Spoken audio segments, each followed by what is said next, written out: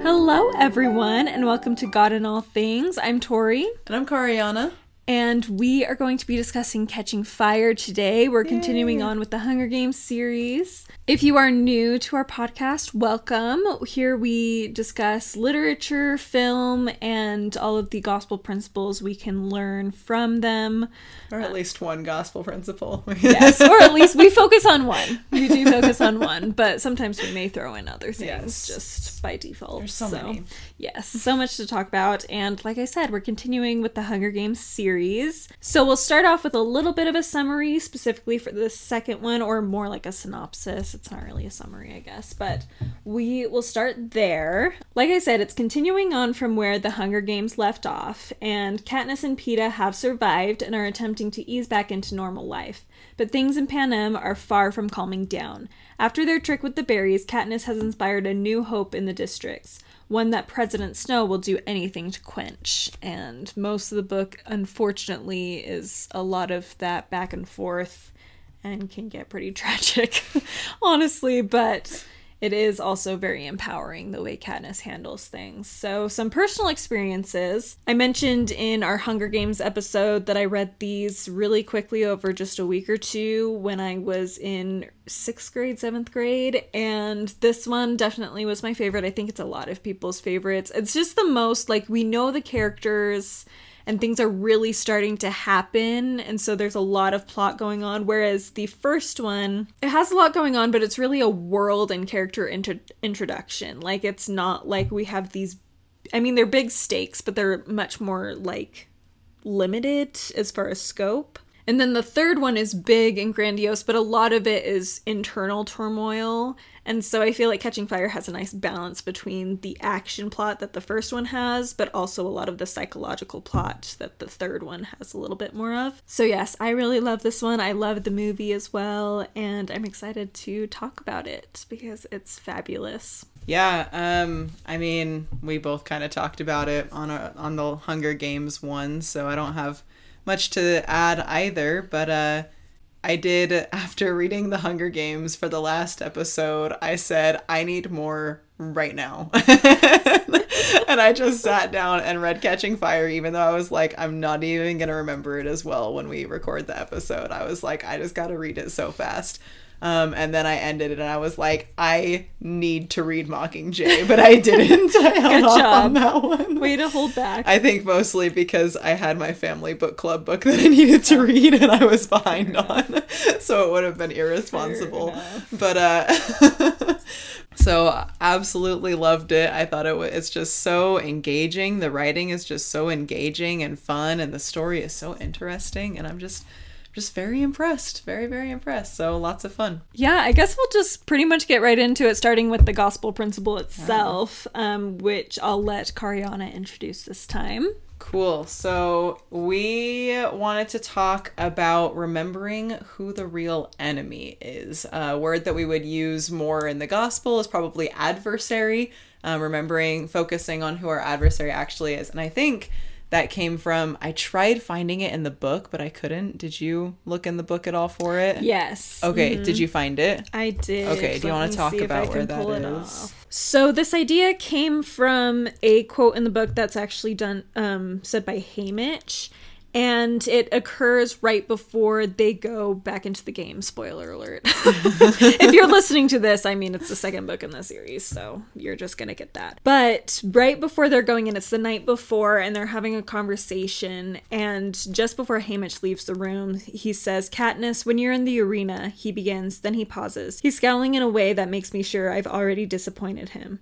What? I asked defensively. You just remember who the enemy is, Haymitch tells me. That's all. Now go on, get out of here. I think in the movie it's Finnick who says it. Both of them do. So Haymitch says it, and then when Finnick says it later, it reminds Katniss. That. Because in the book, just to kind of show the difference between the book and the movie, in the book, in her mind, she thinks she has a memory of Haymitch at that moment and remembers him saying that. Okay. But in the movie, to show it, they have Finnick say it so that it reminds her, so that you as the viewer know what's going on in her head. Yeah. Okay. Cool. Anyway, so as far as the gospel principle goes, that's where the idea came from, since that's not really like a typical gospel principle that we hear all the time. Yeah. So Yeah, remembering who the real enemy is has always kind of been a struggle for God's church. And we recently read in Come Follow Me, Romans 14, where Paul advises the saints not to judge or discriminate against each other on minor issues. And the example he uses is eating non-kosher food items, since he was dealing with a religion filled with devout Jews and converted Gentiles, converted Jews as well, previously devout Jews. For us, this would be like denouncing someone for drinking coffee, or more common issues that we kind of deal with these days are maybe receiving or not receiving a vaccine, or supporting or not supporting a certain political candidate, and things like that. These are debates that we allow to break down the unity within the church, turning us against each other, which is exactly what the adversary wants. So Paul and Suzanne Collins both remind us to remember who the real enemy is and join together in righteousness rather than tearing each other down for reasons that don't actually have an eternal impact. So great. I'm actually really excited to talk about this because I do think it's a big thing just in today's world to point fingers and treat each other as enemies.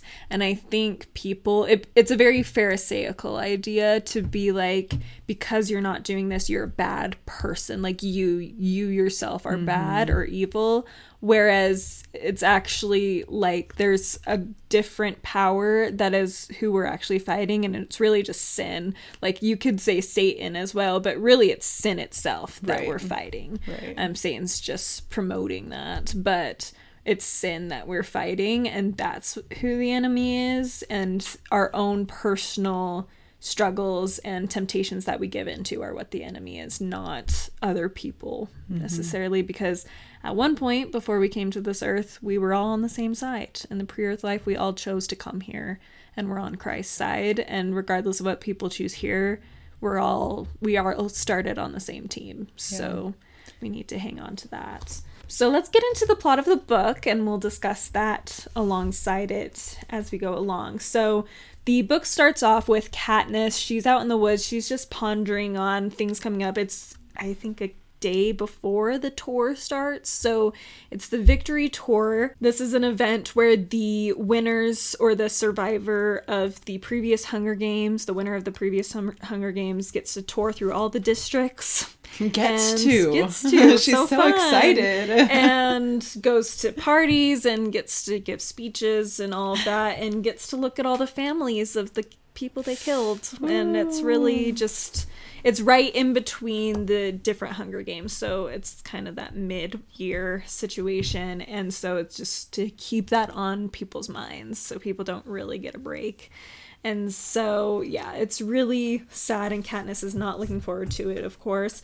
She talks about how things have changed since she's gotten back, so she now hunts for Gale. So Gale is now working in the mines, and she has so much money being a winner, but he refuses to take any of it. And so she will do the hunting for him while he's working in the mines, and for his family. We also see that Peeta and Katniss's relationship is strained as well. Gale and Katniss's relationship is strained just because of what happened with Peeta in the games, and the situation where Gale has to rely on her, which neither of them, I mean, she's okay with him relying on her, but neither of them like to rely on other people, and so that's getting in the way.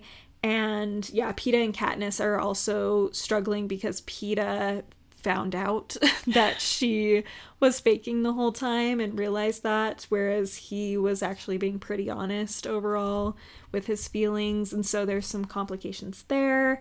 And yeah, it's just a very difficult time. But it is a beautiful time where we get to see the community again. I think that's my favorite, like revisiting the books, my favorite part about these books is the community aspect that's not really shown in the movies for obvious reasons. They don't want to pay more actors.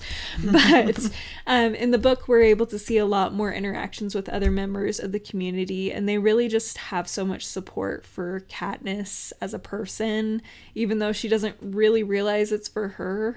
Yeah. She kind of assumes it's for other reasons, but people really respect her, and we see a little bit more of that in this early part of the book, and it's just really, really great. But anyway, it starts off happy, and then Katniss goes home after hunting, and who should she find there but President Snow has come to visit and threatens her. So let's go into that scene, because I think this is very poignant because it's kicking this book off with her attention being focused on an individual who really is the enemy overall, because he is the most powerful man and he holds all the strings. Everything that goes on, there may be a lot of other people who support what he does, but he's the one making all the decisions, really, ultimately. So, oh yeah, before I go into that, there was this moment that got brought up talking about, so she's been keeping a lot of her hunting stuff at their old house in the Seam, whereas they're in a new Victor's house, her and her mom and sister, but technically her mom and sister still are recorded as living at the old house. It's just Katniss who technically can live in the house, in the new house. It's not like a hard, fast rule. It's just like, as far as records go, there. And as soon, if Katniss were to die, then her mom and sister would go back to the Seam, and yeah. So it's not, and I thought that was interesting because I was like, wow, one of the first things the Capitol attacks, even when you win the games, but also when you get in the games, is your family. Like, and your relationship with them, which is so what Satan does too. Like, he wants you to feel alone. He wants you separated from especially your family. He does not want family units because those are very divine things. And yeah, he's not about that. And so I find it interesting that right from the get-go, we're seeing the Capitol tear her away from her family, separate her, and then also just attack her relationship with other people in the community, like Gale, even her best friend. Like, they make it seem like he's her cousin in order to keep it from like getting in the way of the relationship with Peeta, and just all of these things. And that's really what Satan does first, what our true enemy does. Satan, sin, temptations, that enemy separates us from other people and makes us feel alone and breaks up relationships that should be divine. Yeah, you can push it even farther than that too. I mean, with the fact that the Victor's kids aren't immune from the games, Victor's kids can still be involved in it. And so even when the Victors get bestowed all of these privileges, they get treated special in every single way, but the one thing that would actually like matter or mean anything, they're still not immune from. And it pushes Katniss to even not want to have children. And I would totally compare that to things that Satan is doing today. You know, today Satan is totally, I mean, the family is ordained of God, like you're talking about. It's the most important relationships we have. And yeah, I mean, the smartest thing Satan can do is tear those relationships apart or encourage people to not even create them in the first place because of the fear that goes along with it. Yeah, that's so true. And it's very key to everything else that we see throughout this book, is that idea of very personal destruction. And so, like I said, we have President Snow come to her home, and she says that he smells of roses and blood, which is just so descriptive and disgusting, but it just makes, there's just something about that combination that feels like powerful. You know what I'm saying? Like, he has power, and power and cruelty is who he is. And it also makes me think of the idea of Satan telling us lies mixed with truth. And so that's sweet mixed into the sickly, the or blood, the bitter, the destruction. Yeah. And so he and she describes him as a snake several times, and he really is like very much symbolically representative of Satan as a figure, this man coming into her home and threatening her, and twisting truth, because he's telling her things like, you know, you don't want a war, and it will just be so bad, and all the fallout will be awful. And I'm excited for us to get into the Ballad of Songbirds and Snakes in a few months, because in that it explores that idea a little bit more of why he would feel that way. Right. But in the meantime, for this one, we just see him make really compelling arguments and things that, like, they both honestly want the same thing. President Snow just has a lot less empathy and care in doing it. Like, for him, he wants to avoid the war. Katniss also wants to avoid a war, which is what we see throughout this, but the thing is, President Snow thinks that this is better.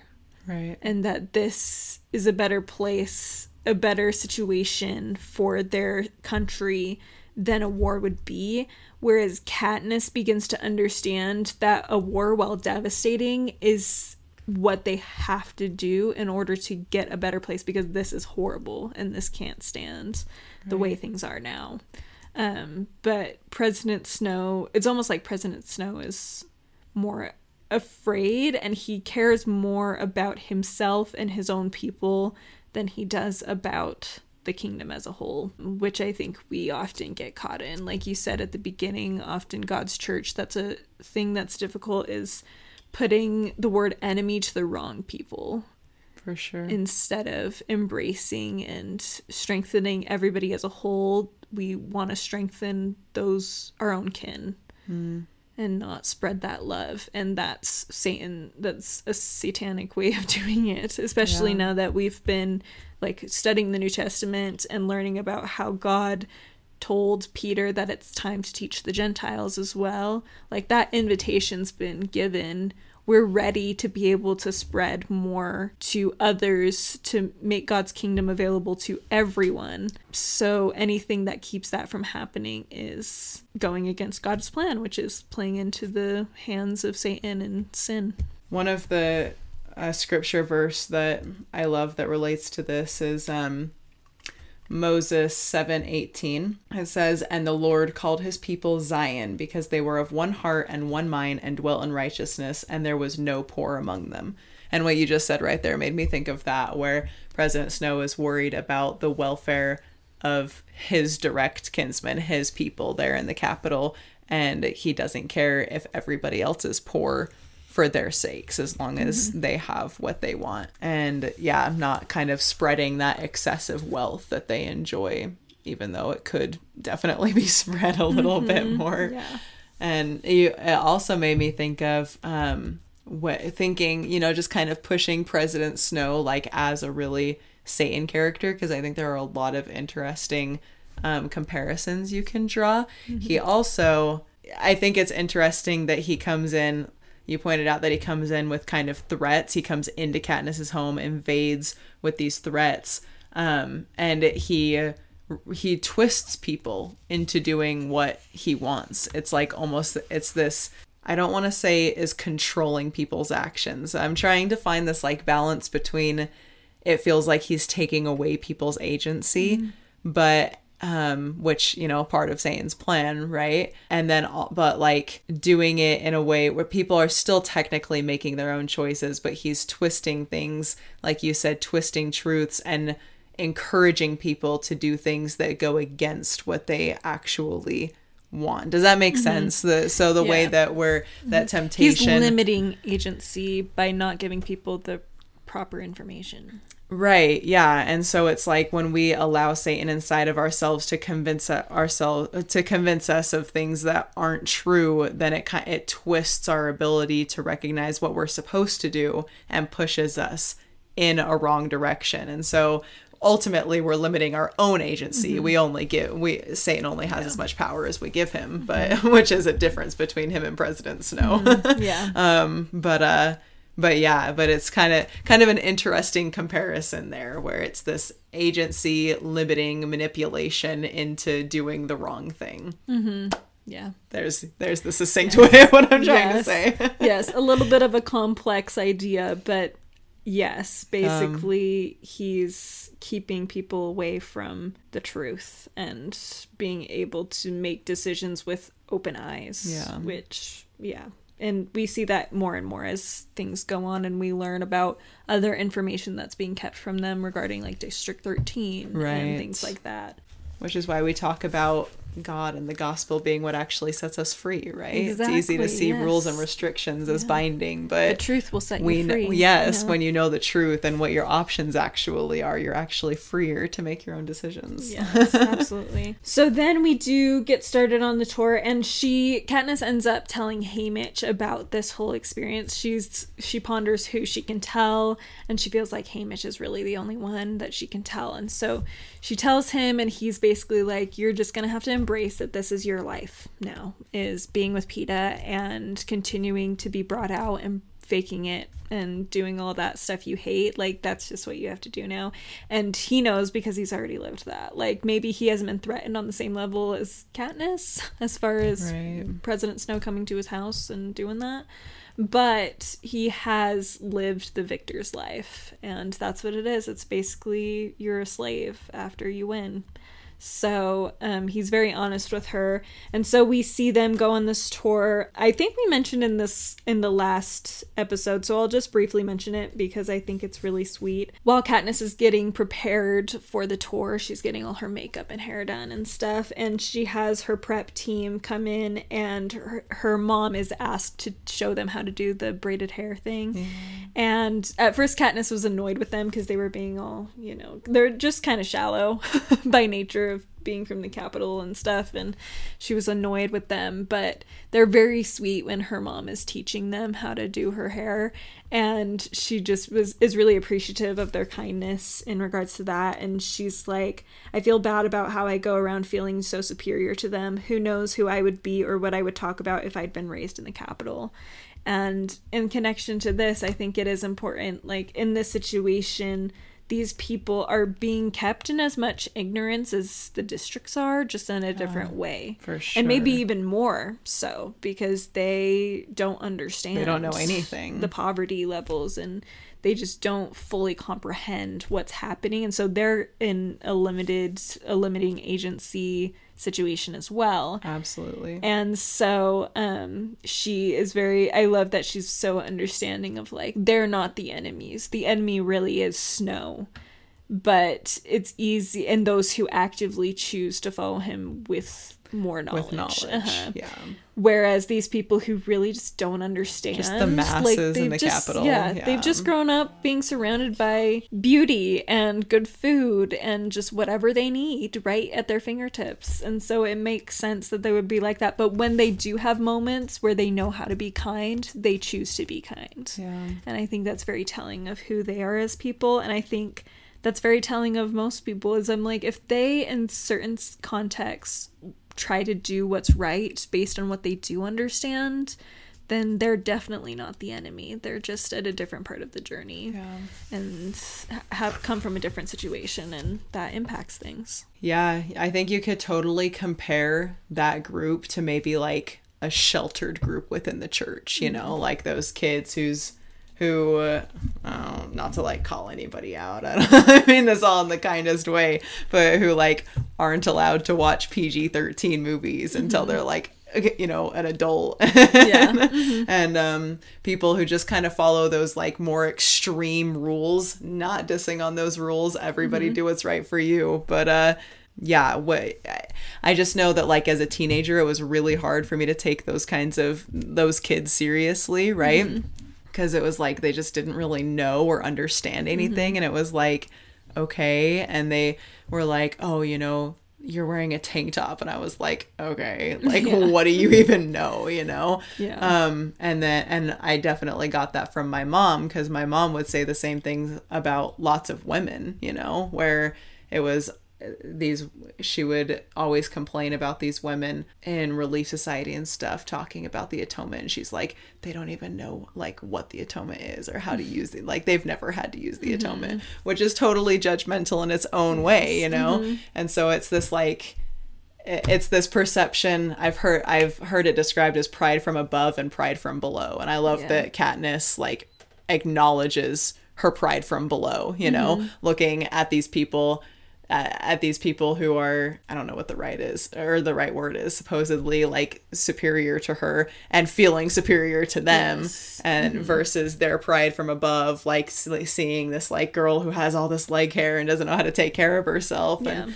so it's this, but both sides, like you're saying, really live in ignorance and have something else to learn, and they could really learn different things from each other if they opened up their minds. Yeah, absolutely. So then continuing on, so they do go on the victory tour, and we have the sweet, I'm just going to briefly mention it because it's so cute, and in Mockingjay, when we get to that, there's a scene that makes me cry every time because of, and it's connected with this scene. So they leave District 12. I think they started off with a bit of a party, like a going away party in District 12, and then they leave. And on the train, I believe it's on the train, or maybe... No, it's on the train for sure. Katniss gets frustrated with Effie because she's just going off about all these plans that Katniss is like, I do not care. Like, I'm out of here. And so she's kind of rude to Effie, and then she leaves, and then she's trying to just be by herself. I think the train has stopped. That's right. The train has stopped, and so she gets off the train and just walks around in the snow a little bit, and someone comes out, and she's like, assuming it's Haymitch coming to tell her off, and she's like, I'll apologize to Effie, I promise. And it's Peeta, and he comes to her, and he's like, he basically is very understanding. He's like, you know, like, you don't really need to apologize to anyone. And basically he says, you don't need to even apologize to me. And this is why Peeta is so much better than Gale. Anyway, so he comes in and he's like, you don't even need to apologize to me. Like, I know you kept us alive. Like, I understand that. And he's basically like, if you could stop treating me like a wounded puppy, then I'll stop acting like one, and we can be friends. And so they're trying to mend this relationship, and they get to know each other, and Peeta's like, what's your favorite color? And they like tell each other. It's just like a really good, like, their first real conversation that's not just about the games and about their situation. Like, it's just a genuine, like, friendship moment, and it's just very, very sweet. It's just a very good moment. I mean, I guess if you're talking about remember who the real enemy is, often Katniss has had moments of thinking Peeta's the enemy. Yeah. And just realizing, like, he's just in the same situation as her, and he also has had his feelings hurt, which she's pretty understanding about too, which I appreciate, like, throughout, that even when he is not being very nice to her, she's kind of like, you know, I understand, like, it was a hard situation, even I was confused, I still don't know how I feel, so I feel bad that I did that, but also, like, it's just kind of the way it is. Like, it's just the way she feels. But we see a little moment of that, of recognizing who the real enemy is, and it's not Peeta, despite everything that's happened. But then we get to the one scene in all of the Hunger Games that makes me, like, cry every single time. Okay, there are some scenes that maybe I'll cry less sometimes, or I won't cry sometimes when I see it. This one wrecks me. So they go to District 11. Oh, I can't. And they get to give a speech in front, and so of course they see the families of the fallen tributes, one being Thresh, who saved Katniss's life. Not only saved her life, but spared her life, because he could have killed her. And then we see Rue's family. And yeah, it's just really upsetting. So Peeta ends up saying that he's going to give 1 month of their winnings every year for the rest of their lives to the families of the fallen tributes. I love him just knowing that Katniss is, like, fine with that. That's my favorite thing about that moment, is he doesn't even need to consult her. He's just like, yeah, Katniss will love this idea. Yes. He knows. Anyway, and so another good moment of her recognizing who the real enemy is talking to these families about their fallen tributes in such a respectful and kind way. Not like, oh, they were my enemies, sorry, I just had to kill them. She recognizes that they were children. And so about Thresh, she says, I always respected him for his power, for his refusal to play the games on anyone's terms but his own. And so she really saw him, even though they didn't have a lot of interactions. And then then she turns to Rue's family. Can I get through this? I don't know. I definitely, like, reading this book, I didn't really cry at any part except for this part. I had all the tears. Anyway, I think for this, I'll be all right. But she says, but I feel as if I did know Rue, and she'll always be with me. Everything beautiful brings her to mind. I see her in the yellow flowers that grow in the meadow by my house. I see her in the mockingjays that sing in the trees. But most of all, I see her in my sister Prim. My voice is undependable, but I am almost finished. Thank you for your children. I raise my chin to address the crowd, and thank you all for the bread. which was when she sent it. I love that she connects Rue to her sister. It just shows that despite the Capitol wanting to tear family apart, she keeps family so close, even in the midst of a situation where she could have seen Rue as an enemy, just an enemy. She sees her as family, and that's why family is divine, and we should appreciate it more. Absolutely. Amen. So we continue on, and they continue through the tour. It's really sweet. We have moments where Katniss is having nightmares. So does Peeta, but Peeta mostly just doesn't sleep. He kind of just wanders around, which is so sad. When you read about that, it says, Peeta, who spends much of the night roaming the train, hears me screaming as I struggle to break out of the haze of drugs that merely prolong the horrible dreams. So she's been given sleeping drugs, and they're just making it so that she can't wake up from the traumatic nightmares that she has because of the trauma from the first games. And he's so... I love this so much. So it says, he manages to wake me and calm me down. Then he climbs into bed to hold me until I fell back asleep. After that, I refused the pills, but every night I let him into my bed. So, like, the only relief she can get, either of them can get, is just being close to each other, because they just understand each other. Yeah. And, really, within these traumatic experiences, the only time they felt safe was when they were just together in that cave. Yeah. I mean, they weren't fully safe, but you get the feeling that was where they felt most safe. And even now, like, Peeta's really the only one. Peeta and Haymitch, I would say, are the only ones who she knows really gets what she's going through. And you can sense there's just a different relationship there with both of them. Yeah. And so I love that they comfort each other and are there for each other. And why Katniss cannot realize that she loves Peeta is beyond me. But it's one of those things where, like, it's so cute, but at the same time I'm like, they're literally sleeping together every night. Like, are you kidding me right now? Girl, you cling to him all night long, but, like, you cannot recognize that it would be a good thing to just be with him. Right? Like, as if you would feel the same with Gale. You wouldn't. No. You wouldn't feel the same with anyone. That's all love is. That's all you need. They're too cute. It's fine. It's fine. It's frustratingly adorable. And the situation's complicated, and she has a lot of trauma beyond just the games. And they're also still children. Yes, they're also still young, but they just love each other, and it's great. Okay.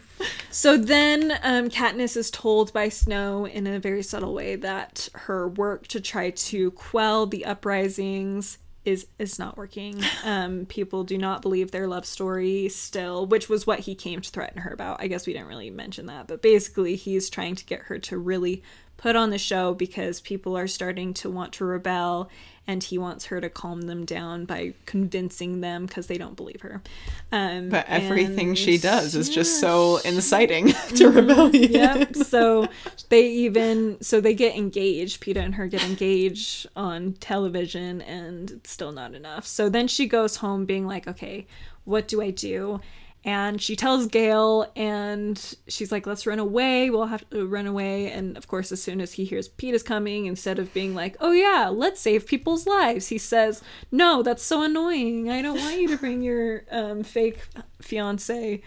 I'm just gonna stay here. Freaking Gale. Anyway, so, at first he's like, okay, fine. But then as she talks, he's like, the fire is put under him. And he's like, I don't even care.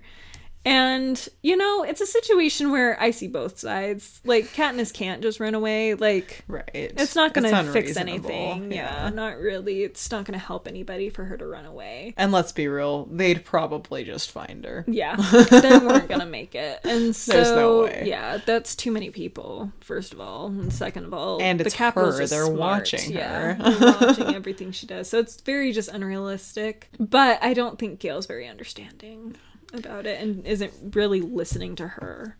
I would say it's Gale breaking apart the Unity. Like, this is Gale not seeing who the true enemy is. Because, I mean, we know he's hated the Capitol longer than Katniss, right? In the first one, he would go on his tangents and railings against the Capitol out in the woods. But, like, and he's like, it's this problem where he's willing to do something for Katniss because he loves her and sees her as family. But then as soon as Peeta's involved, it's like, it's just too much emotion going on in his head, and he's letting those feelings get in the way of what could be the right thing to do, even if running away is the wrong thing to do, you know. If he's agreeing to it because he thinks it's a good idea, he's then letting PETA get in the way of what he sees as a good idea. Yeah. And he's targeting PETA as the enemy that he's not. Yeah. And that's totally exactly what we're talking about with church members, you know, judging and discriminating and breaking down that unity over when, like, that's not who we should be focused on and worried about. Because I think, I mean, we've mentioned President Snow as being the real enemy, but I think even deeper than that, there's some semblance of continued violence being the real enemy. Yeah. Because for Katniss, like, she goes into war and goes into fighting because she has to, because there's no other choice. Right. But that's not a state she wants to be in, whereas Gale is all for it. Right. You know? And, like, President Snow wants to avoid this big war, but he doesn't realize that the Hunger Games are a war in and of themselves. Right. Just on a smaller scale, but he's still perpetrating violence. Whereas Katniss doesn't want any of that unless absolutely necessary. That's a really good point. Which is the difference between them. So then they go back to the district, and Gale ends up getting whipped because he's caught coming in and he was poaching, and so they whip him, and Katniss goes, well, it's cute because Katniss goes to PETA, and PETA's like, yeah, I'll do whatever you want, which PETA's the best. I'm sorry. Oh gosh, sorry if you're Team Gale, but I'm for sure not. Anyway, not for Katniss. Like, it's not like Gale's the worst thing ever, it's just like not for Katniss. Anyway, but yeah, PETA's like, I will go with you if that's what you want to do, but I know you're not gonna go. And she's kind of pissed off about that, but he's like, no, like, genuinely, I'll go with you. Like, I promise I'll go with you. I just really don't think you're going to. He just knows her better than she wants to admit. Knows her better than she knows herself sometimes. Yeah. And he's proven right. As soon as something goes wrong, she realizes she's not gonna run. So yeah, they're walking together, and that's when they see Gale, and Katniss and PETA and Haymitch all stand in the way to stop it. And then Katniss, for some reason, is like, of course I'm in love with Gale. Girl, stop. Just because you're really upset and distressed that he just got whipped almost to death does not mean you're in love with him. Like, it just means you love him. But, like, she's literally ready to give up her life for PETA, and she's like, do I love him? And she's upset that Gale gets hurt, and she's like, I must be in love with him. Yes. You're like, oh, Katniss, you are so wise and strong and courageous, but you are not emotionally, like, intelligent at all. So yes, all of this happens, and then so basically the District 12 gets really smacked down with new peacekeepers coming in, and we see, I love in the movies being able to see a little bit more of the background with that, because we see Plutarch Heavensbee, the new game maker, and President Snow having conversations about what to do to make Katniss look bad. And so this is part of that plan that they discuss. But anyway, so they have peacekeepers there, and they shut down the black markets. They have a lot more strict rules. There are things that Katniss says, like, people are whipped for doing that people had been doing for so long they forgot they were against the law. Right. And things like that. And I love it too, because connecting with our theme of this episode, there's a moment when Gale's getting whipped. There's a couple of peacekeepers who help them. Yeah. And these peacekeepers who have been there for a long time, there's one who is on the ground when Katniss, unconscious when Katniss gets there. And then there's another one who stands up and is like, I think that's actually the amount of lashings we're supposed to give for this offense. Thank you. And the new lead peacekeeper is like, oh, really? Is that the rule here? And she's like, yeah, even though Katniss is like, I mean, nobody knows because we don't do that. But usually the rule is for poachers who gets the first turkey leg. Right. Like, that's the attitude that's been around. But this peacekeeper is really just trying to help stop it. And so it's really amazing to see that another thing that I love in the books is, again, that community, and including these peacekeepers who are from the capital, but they are willing to make little rebellions of their own. Yeah, it's really touching. Yeah, it's very empowering. And so realizing that it's not necessarily the capital as a whole that is the enemy. it's those who are in power and have knowledge who are misusing it. Right.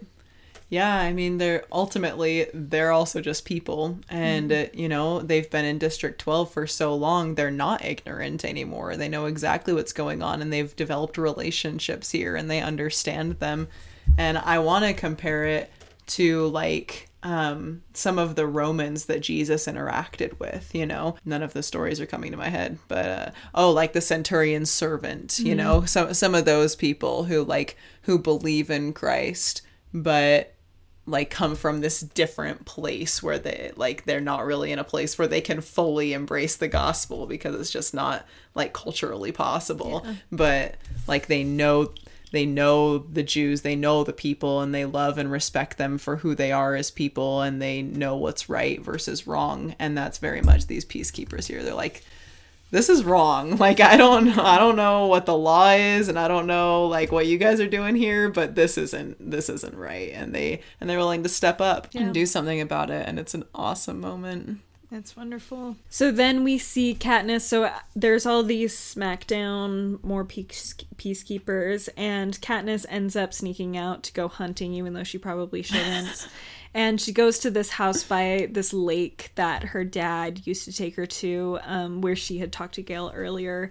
And there's these two people who show up who are dressed in peacekeeper uniforms, and she's all nervous, but it ends up that they're from District 8, which District 8, she's learned recently, has officially rebelled. Full-scale rebellion. Yeah. They've had a fight with peacekeepers, a real battle.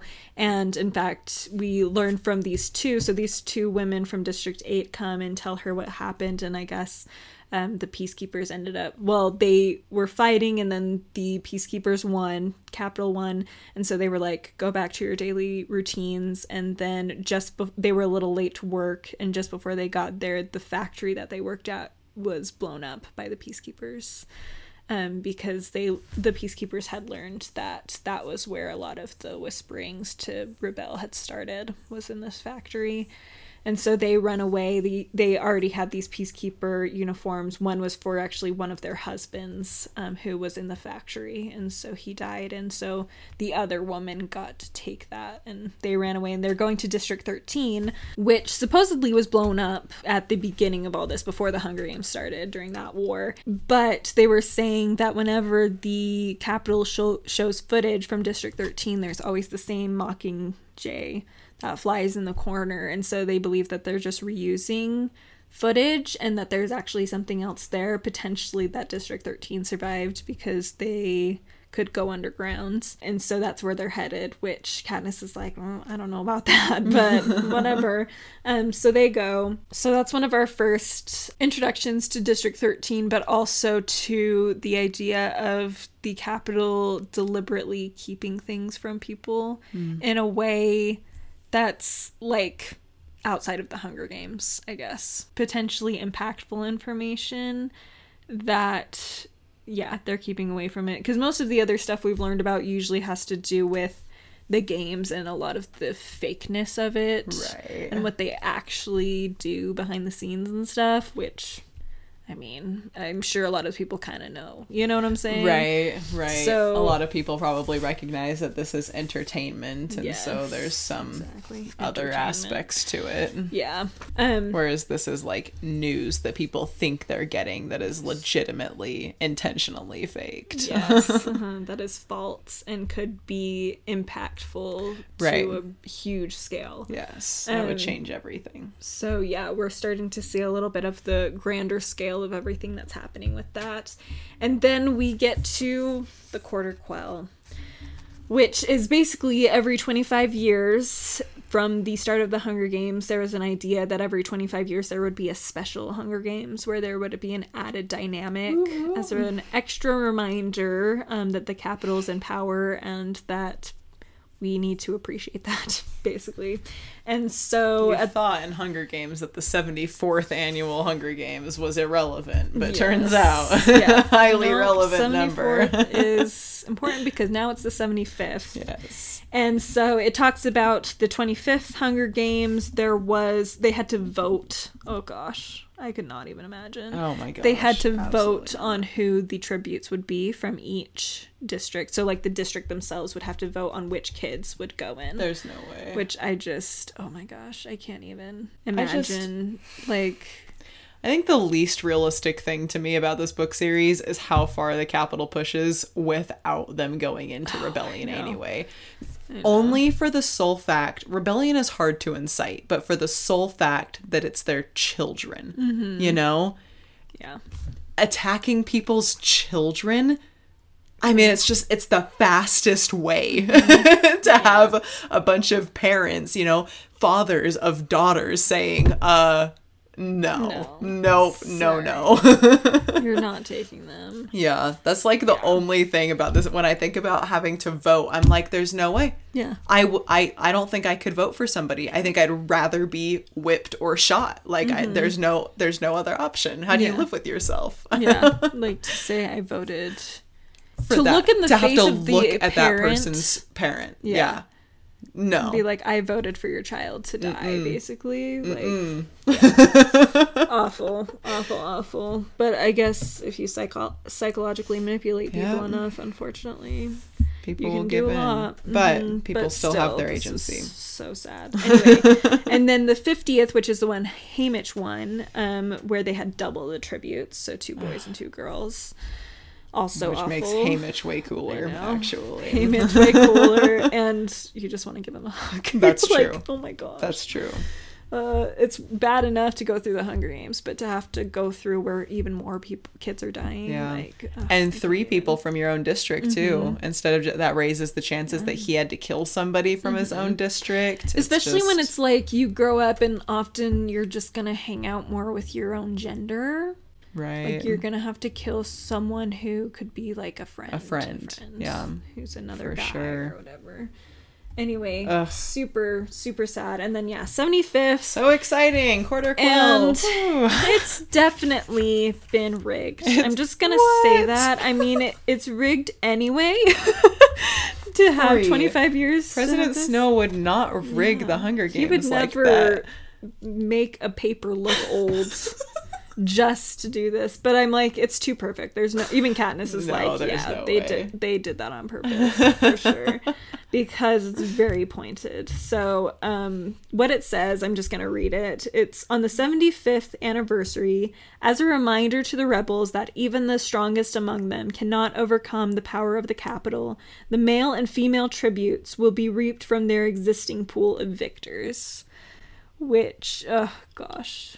Now they're taking away the one immunity that their children were already not immune, but the one thing that every victor thought they had was they would never have to go back, and now they do. And especially Katniss, reason it's so rigged is because she's the only woman female from victor. Her district, and so she for sure is going in. There's no other option for her.